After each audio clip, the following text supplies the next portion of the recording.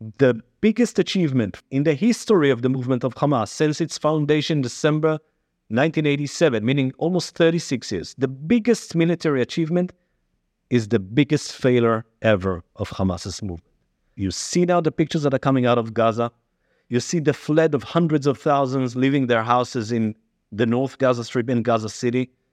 You see the numbers and you see what happened to Gaza Strip. And this is only the beginning. This is before we started even with the ground invasion. And at the end of the day, if there's one organization that under his name will be written two things, our biggest attack ever against the Israelis is under us, Hamas. But the biggest Nakba, catastrophe ever, is under us also, Hamas.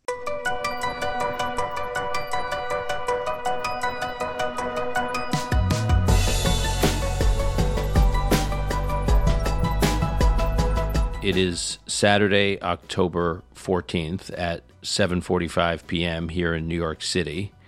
Shabbat ended here a little over an hour ago.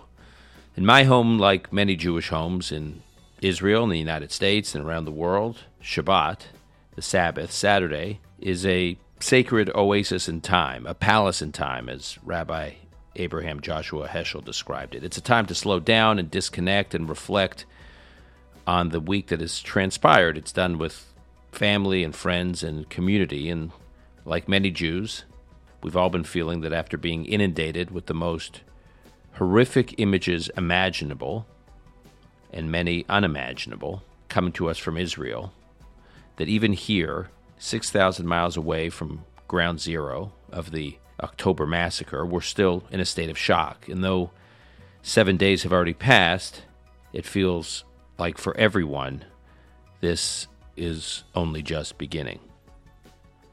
Here's an update on the current state of affairs in Israel on the 8th day of the war. Since Hamas terrorists invaded southern Israel on October 7th, at least 1,300 Israelis have been killed. 3,200 more were wounded, some in severe condition and some in critical condition. And at least 150 Israelis were kidnapped and are now held hostage in the Gaza Strip, including women, children, and babies. And that 150 number is a conservative estimate. A second aircraft carrier, the USS Eisenhower, is on its way to the region to join the USS Ford off the shores of Israel. The northern border is heating up with heavy mortar fire from Hezbollah and a failed attempt of 4 terrorists to cross the border and attack Israeli civilians. In an attempt to pressure and isolate Hamas leadership, especially the armies of terrorists preparing to continue the fight in Gaza, Israel has enacted a full blockade of the Gaza Strip, not allowing any food, water, gas, or electricity into the region. Following a warning by the IDF to evacuate the northern Gaza Strip, more than 500,000 Palestinians have fled to the south. And there are images that have surfaced of Hamas preventing further Palestinians from getting to the south. The IDF announced today that special forces have successfully killed 2 Hamas commanders who were behind the deadly attacks on October 7th. The Israeli city of Sderot on the southwest border with Gaza is still being evacuated. 70% of the population has already left. After calling up 300,000 Israelis for reserve duty, the IDF has completed its preparation for a ground invasion of the Gaza Strip. With the ground invasion all but imminent, we wanted to get a tactical perspective on what the IDF should expect from the Gazan Battlefield. The last time Israeli forces invaded the Gaza Strip was almost a decade ago, in 2014. There's no doubt that Hamas has long been preparing for this invasion, and that the battle will be fierce and costly. Our guest today knows a thing or two about fighting battles in Palestinian cities. His name is Avi Issacharoff. He's a longtime war and national security and homeland security journalist in Israel. He has a master's degree in Middle Eastern Studies from Tel Aviv University. He's a fluent Arabic speaker and he served in Duvdevan when he was in his army service. Duvdevan is the undercover unit that operates in Palestinian cities and towns, and his experience in Duvdevan was the inspiration for a television show that he created along with Lior Raz called Fauda. He's been following events very closely, both as a journalist and an analyst, and he's been tapping into his wide and deep network of contacts in Israel and in Gaza to better understand what is going on and what is likely to happen in the days ahead. Avi Issacharoff on the Gazan Battlefield. This is Call Me Back. And I welcome to today's conversation my longtime friend, Avi Issacharoff, longtime journalist and television creative talent, co-creator of Fauda, who joins us today from Tel Aviv. Avi, thanks for being here. Hey, Dan. Avi, we'll talk about where this finds you personally a little later in the conversation, but I just want to start with your battlefield analysis as things seem to be getting underway in Gaza. I know you're talking to a lot of people on all sides of the conflict and have deep sources, and you are, and you've also been traveling around to some degree, so you're seeing a lot too. So can you just give us an overview, just to start? Just give us an overview of what the IDF should expect from the Gazan battlefield. What kind of forces, ammunition, defenses, traps? Like what will the IDF find there? Probably more or less the same stuff that he was facing in 2014, only way worse. Meaning we'll have way more booby trap, we'll have more tunnels, RPGs, everything that can, damage, kill, injure Israeli soldiers that are coming on armed vehicles or tanks. The mission that Hamas has right now is to make all of Gaza kind of a huge ambush, preparing itself for the ground invasion. Meaning they know that it's about to come. They don't know exactly when. And their mission is to create as much damage as possible, especially when we're talking about casualties among the IDF. And what are the, we mentioned 2014. So 2014 was the last time there was a major ground invasion in Gaza by the IDF. So what are the lessons the IDF should draw from that experience in Gaza in 2014? I think that first of all, we know that Gaza, there's the kind of a whole underground city that has been digged in the last 9 years underneath Gaza without any kind of an attempt by the Israeli side to stop it, except for 2021 when Israel bombed the tunnels, but not enough, of course. Now, I'm not talking about the tunnels that Hamas was using in 2014 to go and attack Israel, but I'm talking about what they call defensive tunnels, meaning underneath Gaza. And all their mission is to be prepared for a ground invasion, to kill Israeli soldiers, and probably also trying to kidnap or to abduct a few of them. So this is what they're trying to do. This is what they are doing already, meaning if you see that there are many casualties in Gaza from the Israeli bombing, many of them civilians. Why? Because the main reason is that Hamas's leadership, the military and the political leadership, are hiding deep underneath Gaza in those tunnels. Okay, so I want to stay on that for a moment because we hear, you're right, I'm glad you're drawing the distinction. We hear all the time about the tunnels, and I think most people over here think of the tunnels as a vessel, if you will, or a conduit to attacking Israel. It's a way of getting underground. You dig a tunnel so you can get from Gaza underground and then pop up on the Israeli side to attack. And what you're saying is there's this whole underground city that Gazan military leaders and political leaders base themselves to plot, to plan, to store critical infrastructure for their war. It's a whole maze underneath Gaza. Yeah. Just imagine the network of the subway under New York. That is what we're talking about. It's a huge infrastructure. It's not a kind of a small tunnel that someone needs to crawl in the dark. It's not like that at all. They have some transportation inside. They have electricity, water, food, everything. And of course, they can hide hostages over there, but more than anything else, what's important for them is to keep the leaders alive. And that's the big joke about Gaza. And sorry if I'm jumping too fast forward.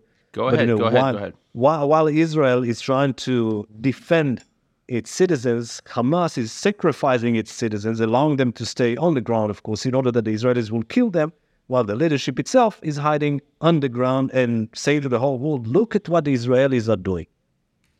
And how deep underground is this? I remember you told me in the past this underground city is like, I forget, like a 10-story building or something underground. I mean, it goes very deep, right? Yeah, it goes deep. I don't know if it's a 10 or 9 or 7. Sorry for, I'm not into the numbers, but I guess that it's not going to be too crazy to say that around in between 20 and 30 meters underground. And again, it's quite fascinating to understand that underneath almost every neighborhood and main streets in Gaza, you will find a big tunnel today that allows Hamas to transfer their militants, their supply, everything. And basically, I believe that because the Israelis had warned the residents of the north part of Gaza Strip, around 1 million people, to evacuate and to leave their houses, I believe that most of the militants and the leaders of Hamas are already in the south, hiding over there, making sure that, again, the Israelis won't kill them. And you often hear military experts say, well, the IDF has to, smoke out the tunnels or this underground city or flood them.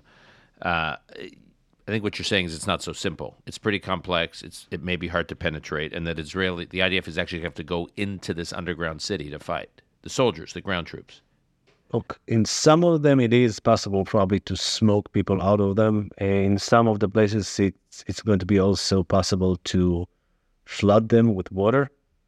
In some of the places, there will be no other way but to go and to fight and to handle a battle face-to-face with Hamas terrorists inside those tunnels.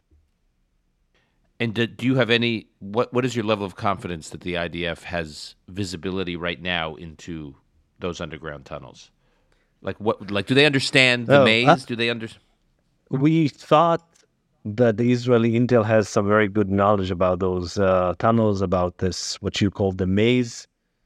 But honestly, after what happened last Saturday, I'm not that self-confident anymore that this is the case. That the Israeli intelligence knows everything. We know that we don't know what we don't know. If you understand what I mean.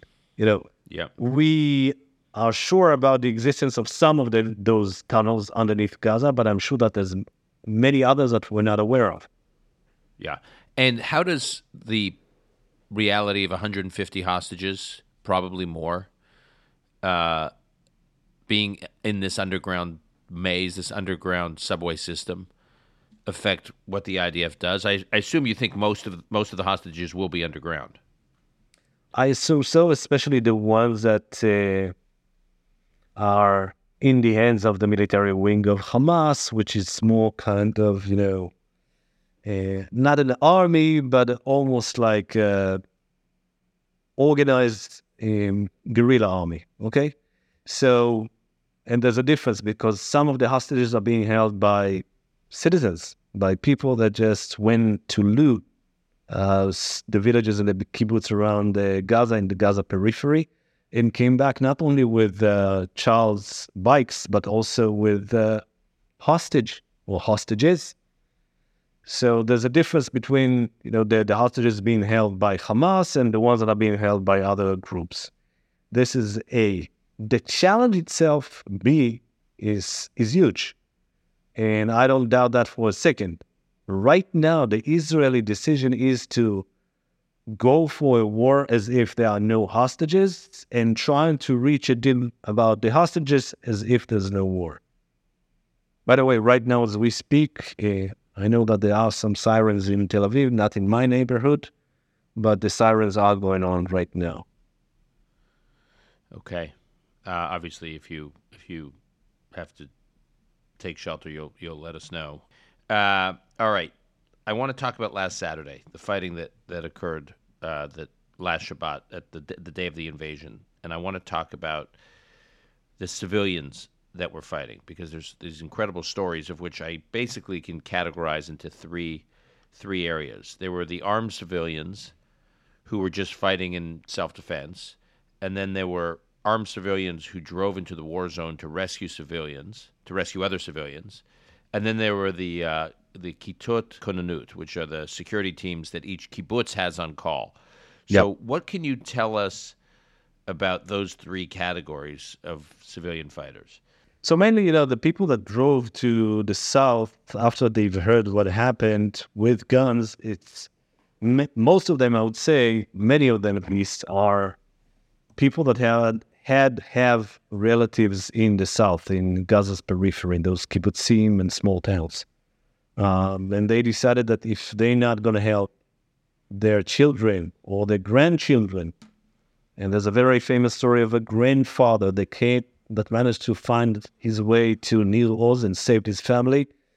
And he's a former general. He's a former special forces guy, and he's the father of a very famous correspondent here in Israel, Haaretz correspondent. Amir Tibon's father. Right. And his father is General in Reserves, Noam Tibon. So for our listeners, Amir Tibon is a correspondent for Haaretz, a very influential newspaper in Israel. I actually knew him when he was in the U.S. Covering Washington, and he lives on a kibbutz with his two young children, and Hamas came to his kibbutz. And then describe what happened, Avi. One of the most craziest stories. It's his story. It's a very long story, but the bottom line is that the grandfather saved his son. And so the grandfather, meaning his father, Amir's father, he called for help. He texted his father that there are terrorists in the kibbutz. His father tried to call him. He saw that he cannot really connect. So the grandfather, Noam Tibon, the former general, decided to go all the way to the south, managed to pass all the checkpoints that the IDF had to prevent more Israelis from getting into the war zone. And he managed to pass those checkpoints and to fight against the terrorists, to kill many of the terrorists, and to save his son and their grandchildren. So this is, type A, let's call it. People that ran over there in order to save their relatives, families, friends, etc. The other ones were the ones that, were there by accident. Some of them had guns, some of them took guns from people around them and started to fight and started to go against those 1,200 Hamas militants that went into Gaza.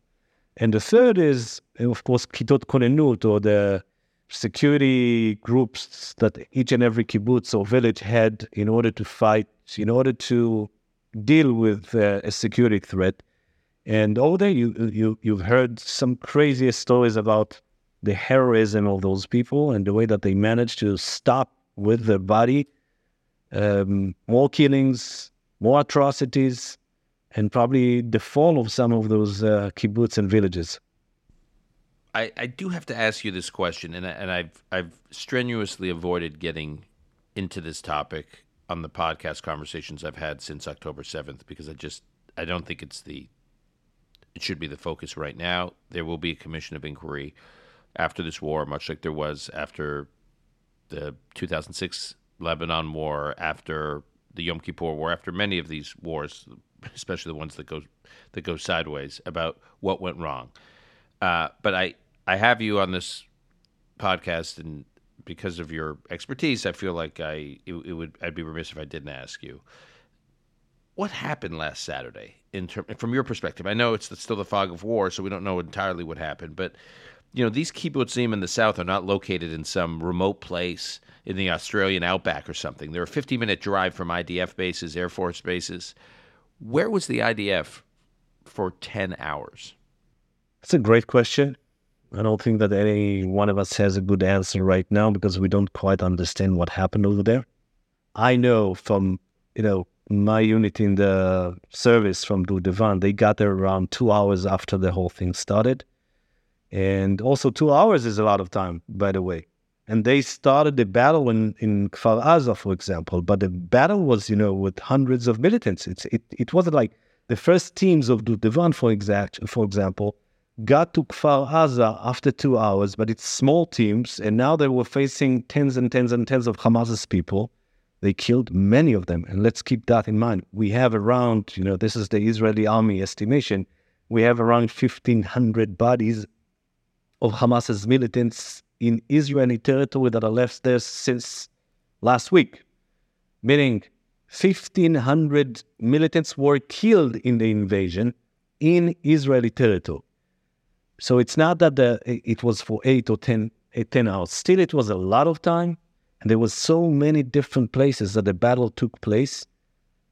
And the terrorists were, and I hate saying that, but they were very, very smart and very good in what they did. Meaning, they attacked, first of all, the operation room, the main operation room of the region, where they knew that it was located in. And that was at a base. That was at a base in the south. Exactly, a base in the south that is called Re'im. So they attacked it with suicidal drones right at the beginning, and then they stormed this compound and started to try to occupy it, to take over.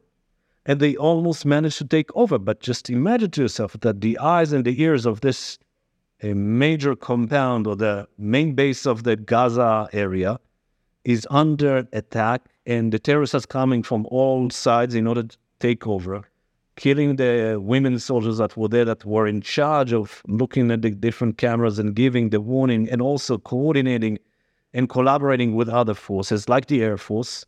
The Air Force was trying to talk to them, but they couldn't succeed. Other forces were trying to talk to each other, but they couldn't succeed because there's no communication. So they were very, very smart about where to go and attack first. At some point, they understood that there's no army. And adding to all this mess, this is Saturday. This is holiday of Simchat Torah, meaning the number of the soldiers that were there located on the outposts vis-a-vis the Gaza Strip, vis-a-vis the border, was around 1/3, maybe even less than an average day. Many of those soldiers were on vacation. Most of them were asleep at 6 a.m. in the morning when the attack started. So everything, it's like the Murphy Law, but the worst nightmare of Murphy Law. Everything that could have gone wrong went wrong. You said 1,500 Hamas operatives approximately dead, which means there were many more than 1,500 who conducted the operation. According to the IDF, and again, this is only in general estimation, they had around 2,500 people into the Israeli territories. Many of them were Hamas people. Some of them were just a mob that came on, the second and the third wave to loot, to kill, to rape, to behead people, hostages. And these are the very terrible clips that we have seen over and over again that, one cannot really imagine what happened over there. Every time that you hear this slogan that Hamas is ISIS, this is because of those clips. This is because of the videos that were showing the atrocities that they committed. So I know that there's some kind of myth that some pro-Hamas people are spreading that this is a fake. It's not a fake. When people saw what happened over there, when people saw all those hundreds of bodies that were looted by the mob and by Hamas, like, look, then, what they did in this party, in this huge festival party that had 3,000 people over there, after killing hundreds of them, there were 260 people that were killed in this party. They came with cars and they picked up all the bodies together and they burned them. So people that got there from Magen David, from the medical teams that got there, are completely shocked, scarred, traumatized by what they had seen, because they said, listen, we've seen bodies even after suicide attacks, but we've never seen the atrocities that were made there by some of the Hamas terrorists.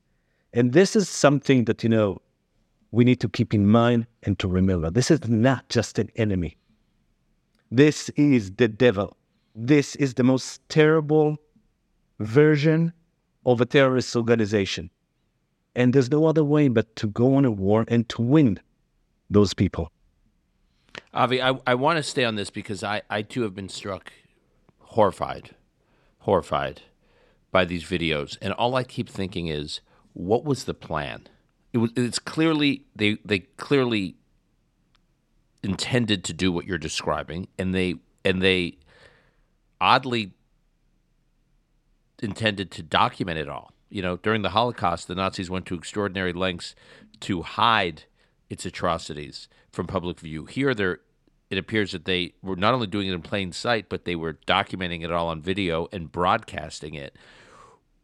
I would have thought they would have anticipated the horrified reaction that the world would have to these images, but that clearly wasn't a consideration. What were they thinking? Like, did this broadcasting these images, the ones you're describing, one would think would strengthen the Israeli will and strengthen Israel's spine in its response, and it would completely change how the world views the Palestinian cause.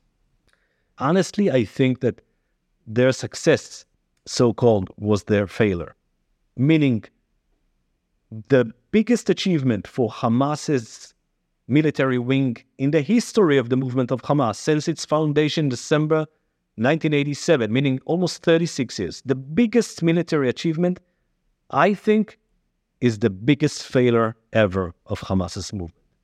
When people tag you as ISIS all over the Western world, that is not the aim of Hamas. They wanted to release prisoners, they want to deter Israel, but at the end of the day, they became like ISIS in the eyes of many people in the West. I'm not saying that everyone look at them like ISIS, but many people do. And I think that, the day of their victory is the day of the catastrophe. And at the end of the day, if there's one organization that under its name will be written two things: our biggest attack ever, terrorist attack against the Israelis, is under us, Hamas. But the biggest Nakba, catastrophe ever, is under us also, Hamas. You see now the pictures that are coming out of Gaza. You see the flood of hundreds of thousands leaving their houses in the North Gaza Strip in Gaza City. You see the numbers and you see what happened to Gaza Strip. And this is only the beginning. This is before we started even with the ground of invasion. And Hamas government will not go back. There will be no Hamas's government. There will be no Hamas's regime in Gaza. And this is something that they didn't think thoroughly enough when they started this war. And the so-called victory, it's the biggest failure of this organization. Just on the size of the operation and how elaborate it was, and I take your point that there are the numbers that seem to be professionally trained, smartly, as you said, and then there was the mob that followed. Let's just take the 1,500. I will start with that number. So for every when a big operation is planned, military, terrorist, whatever you want, terrorist operation is planned, you take that 1,500 people, there's a lot of people in supporting roles. There's some ratio, 3-1, 4-1, 5-1 of people that you don't see on the front lines who do the initial invasion, who are doing infrastructure and armaments building and logistics. And so I look at this thing and I think there were probably thousands of people who were involved. How is it possible that thousands of people have some level of knowledge about this and Israeli intelligence didn't know about it? Was it all done? Was it all planned analog? I get that Israel doesn't have, you through your work in Duvdevan and obviously through your work in journalism and also through your work on Fauda, you know all about human sources, human intelligence sources in these territories. Does Israel not have reliable human intelligence sources in Gaza? So they have to rely on signal intelligence? I guess, I don't know, but I guess that this is what happened over there, that we didn't have enough reliable sources in Gaza since the Israeli unilateral withdrawal since 2005. And this is a fact. We know that while you're not there on the ground, your capability to recruit human sources is going down and down and down. Now, I don't know what was the story, at the end of the day. I don't have good answers for that because I don't know exactly what happened. I do know that probably I can only imagine that some of them were told only a few hours before. Some of them were told that this is only another training. And I think that it was the CNN that reported about the way that they trained a few times in conquering, taking over a kibbutz or a village. And it's probably this is what happened. Someone called someone and said, hey, look, we have another training. You should come. And they did. Okay, let's talk about the home front in Israel. Unlike in the U.S., or at least unlike the U.S. since World War II, I guess in Vietnam to some degree, every household in Israel has a soldier, at least a soldier or more, perhaps even, 2 generations of soldiers who are preparing to enter Gaza. What's the mood like? What's going through people's minds on the Israeli home front as things get underway? I would say that there are 2 trends. One of people are terrified, people are worried for the kids, for the brothers, for the cousins, for whomever that that is the soldiers, that is especially the combat soldiers. And what's going to happen here in Israel, especially with the existence of the northern threat, meaning Hezbollah, and especially with the lack of belief in the current leadership in Netanyahu, that this is something that we cannot ignore. And at the same time, the other trend is the opposite, but it's not the opposite. Because of what happened, because the enemy was so cruel, so brutal, the number of the dead people, the number of the kidnapped, each and every one of us knows someone that lost someone, or that his son or daughter were kidnapped, etc. And this is why you see a very clear trend among everyone that I talked to, that there's no other way but to go into Gaza and to bring Hamas down. There's no argument. There's no kind of, people arguing about this. People are arguing about Netanyahu's leadership still. But no one doubts even for 1 second that we should go to Gaza and, eliminate Hamas as a regime. I'm not saying to eliminate Hamas as a political movement, but Hamas as a regime, I think that there's a huge consensus here in Israel supporting the approach that we should do everything possible, even with the price of more soldiers getting killed or kidnapped. Staying on the home front, in the 1973 Yom Kippur War, when most of the men were drafted into the IDF, or most male reserves were called up, it was the women who really managed the home front. There were hardly, there's stories about the images that there were hardly any men to be seen in cities and towns of Israel during the Yom Kippur War. We know now that there are 300,000 soldiers drafted, which is probably close to, most of the war reserves. It's a lot of people. Yeah.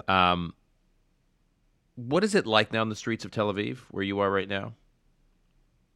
Does it feel Streets empty? are- Does it feel? Yeah, streets are empty. There are no traffic jams, so this is one good thing about what's going on. You can drive pretty fast to south, to Jerusalem, to wherever. But yeah, the feeling is of the evening of a war, an evening of a big war, that you don't know who's going to come back and who's not. And it's a very tough feeling, I must say. I cannot really say that people here are so happy and, that Tel Aviv is business as usual. It's not. It's not as business as usual. It's not like the former rounds of escalation that some rockets were shot and still people were having fun in the coffee shops and restaurants. It's not the case. Israel is in war, and Israel is even heading to a bigger war than the one that we were facing the last week. Okay, before I talk about your personal experience in the past week, I do want to just ask you one other question about the hostages. I know I asked you about it. And this is brand new terrain for Israel. And I interviewed you and Lior for the book I have coming out in a few weeks. And we talked a lot about your experience in the West Bank with Duvdevan. And we talked about Lior's experience with his girlfriend being killed, Iris Azulai, by a Palestinian terrorist who was ultimately imprisoned. He went on a killing spree in Jerusalem where he killed Lior's girlfriend, and for his murders he was locked up for I don't know what, multiple life sentences. And then in 2011, with the prisoner exchange to get back Gilad Shalit, Israel released, I have the exact number in our book, I don't have it right in front of me, but it was over 1,100 Palestinian prisoners. Exactly. 1,027 prisoners. Okay. 1,027 prisoners in Israeli jails for one soldier. And that was the last major prisoner exchange, at least that we know of. And so it seems to me that Hamas calculated, well, if we get 150 or whatever the number is going to turn out to be, and we spread them out all over Gaza, Israel puts so much value on human life. Look at what they were willing to give for this one person. We will inoculate ourselves against a major response from Israel because we'll have 150, 200, whatever the number may be. Has this, do you think, changed the psychology, at least your psychology, and changed the psychology of the Israeli public about? I know you said they'll fight the war like there's no hostages, but has it just changed the psychology? Because it was controversial. I mean, I've heard Lior. I mean, I talked to Lior about this. It was very controversial. Yeah. Yeah, these big prisoner exchanges were really controversial. Because Lior would say, what precedent are we setting? We're creating incentives for more. Of course, and again, I've been writing it in the last week a couple of times. I think that Gilad Shalit's deal was the mother of all mistakes that were done vis-a-vis Hamas. I think that is the biggest crucial mistake that made Hamas so strong, so popular, and allowed them to have more very capable terrorist leaders like Yahya Sinwar, like the commander of even the raid to Israel last Saturday, that was also a former prisoner that was released in the Shalit deal. So it's all coming to the understanding that, yes, we were wrong. Now, what does it do now with 115 in, I don't know where? I think that, again, it's a kind of a catch, even for Hamas, because, if you have one soldier or five, the Israeli public knows their name, knows their identity, what they used to have for breakfast, and which high school they went to, so you feel very connected, and it's very personal.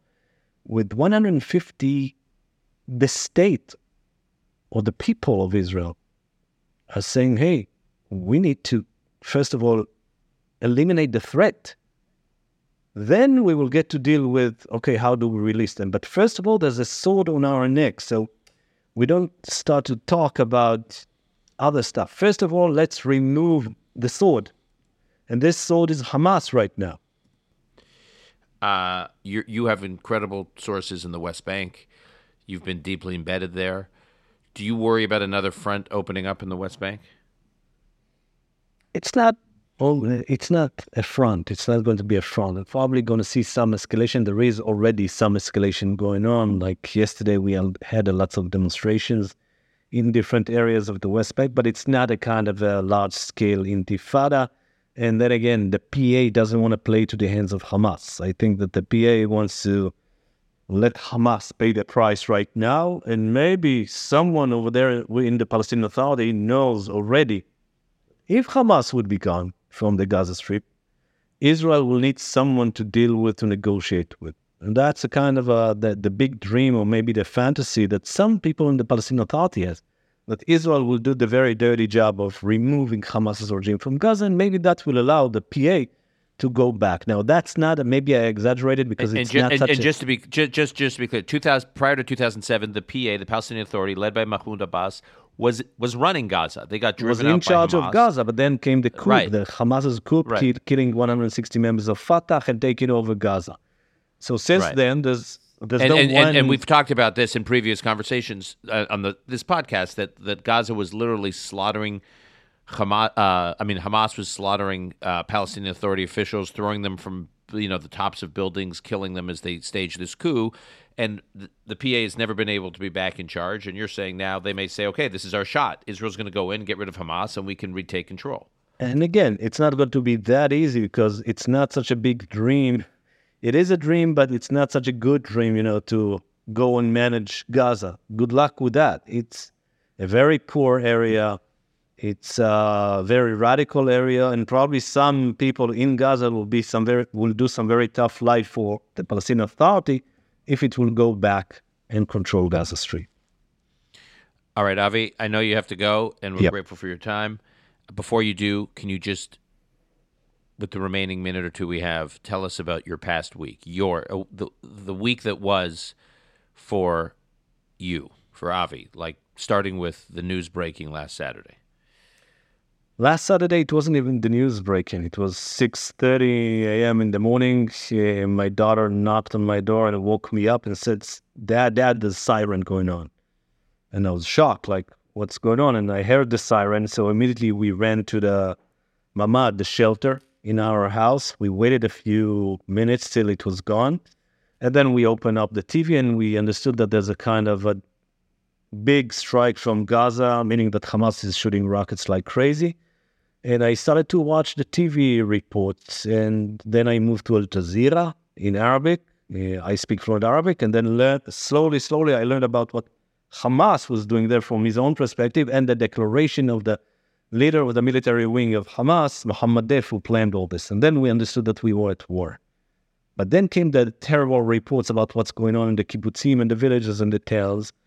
And the day was such a long day because every minute that passed by was even worse than the minute before it. Every hour, the same, just more and more bad news, and the numbers that are going up and up and up. And you see all those clips of people that are being held and being taken to Gaza, and people that are getting killed over there in those villages and towns, and you cannot believe that this is the catastrophe that is taking place now in front of you on TV. I mean, people learned through the TV, through live broadcasting of Hamas and others about the catastrophe that was taking place in Gaza's periphery. At the end, after 24 hours, I found myself on Sunday with my partner, Merav.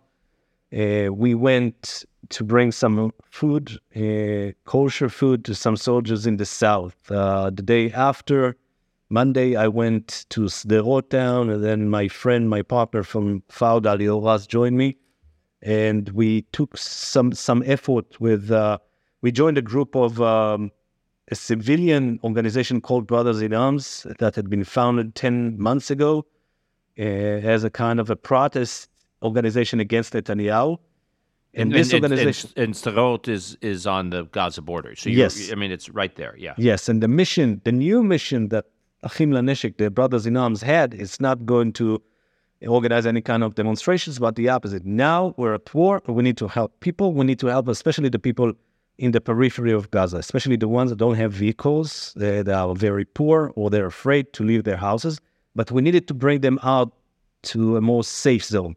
So this is what we did. We went into Sderot, which is very close to the border, under rocket shelling, with a shooting incident that took place right behind me. But at the end, we got there safely. Tuesday, again, I went to Mefalsim kibbutz. I saw all the horrors over there. Wednesday, I went to the towns of Ofakim, Sderot, and Ashkelon, which is being targeted in a very intensive way by Hamas. It's a town. It's not a village. And on Thursday, I was all over the TV studios and then trying to help the families that were there.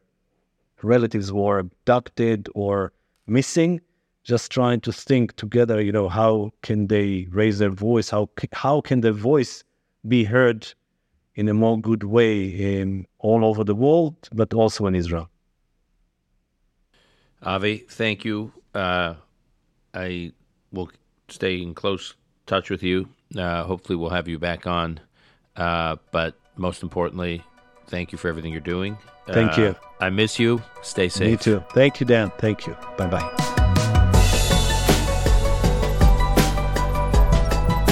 That's our episode for today. To keep up with Avi Issacharoff, you can find him on the website formerly known as Twitter, @Issacharoff.